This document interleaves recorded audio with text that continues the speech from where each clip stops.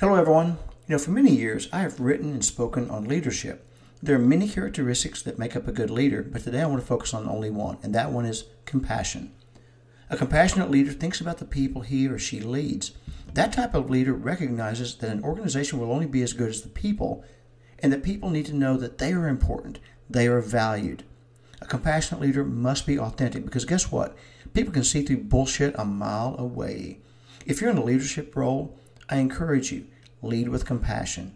You will get the most out of your people by leading this way. They'll know you care and you'll have greater personal job satisfaction, and that is something to consider.